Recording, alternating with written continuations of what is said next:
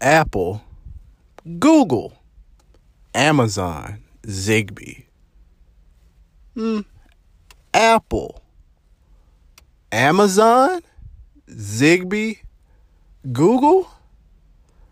These guys are working together on something that promises to be really, really huge. I'm excited.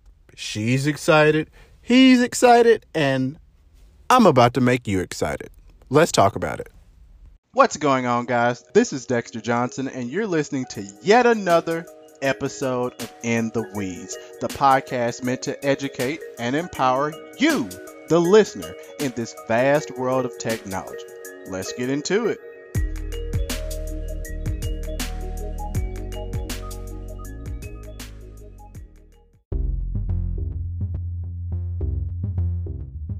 Smart homes. We've all got something connected to the internet, right? Whether that's a door, whether that's some type of light bulb, whether that's a garage door from Chamberlain, whether that is an oven.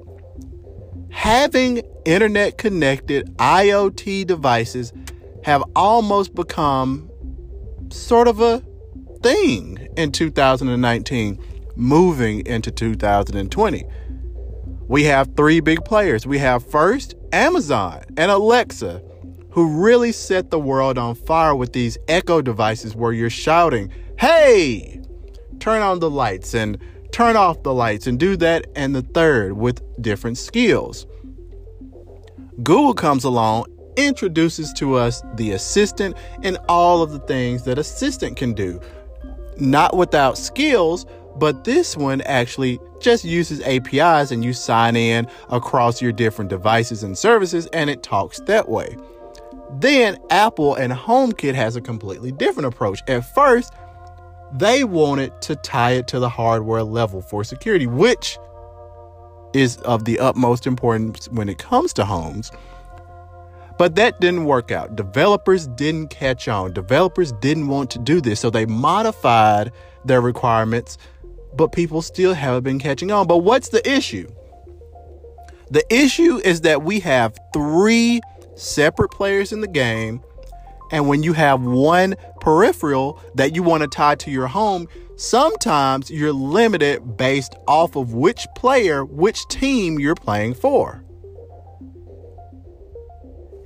Let's just say that you want to have the E55 light bulb, but let's just say that light bulb only works with Amazon Echo devices and Alexa, but you have a Google Home. So what does that mean? That means you're going to have to start shopping for something else. But what if all of the products that you see simply do not match that? Well, simple. What has happened is that Apple, Google, Amazon, and the Zigbee Alliance, they've all teamed up to make a new smart home standard. So guys, it went live today under the name Project Connected Home over IP. And this announcement has blog posts from Google, Apple, Zigbee, and a new website called connectedhomeip.com. So it's not that catchy, but it abbreviates to CHIP. So they just want to simplify the development for manufacturers. And of course, this means that if I can produce one dongle. So for example, I use TP-Link light switches and I use TP-Link plugs. So let's just say I'm TP-Link. I'm working on a new switch. This is going to be the switch to defeat all switches. It's going to take down Wemo. It's going to take down Wise. Forget everybody else. I want to be the best. Now I can create something that's going to work across the board. So regardless of who I'm yelling into the abyss to, that switch is going to come on. Or that switch is going to go off. And I think that is absolutely phenomenal because we've never seen something like this. We don't see things like this often where people are willing to play together. Their goal, and this is according to Google, and I quote, "Our goal is to bring together market-tested technologies to develop a new open smart home connectivity standard based on Internet Protocol, IP. Google's use of IP in home products dates back to the launch of Nest Learning Thermostat in 2011. IP also enables end-to-end private and secure communication among smart devices, mobile apps, and cloud services. What more can you ask for when you have three of the biggest technology conglomerates that are willing to work together towards a common goal, privacy, security, and making things easy on the manufacturers?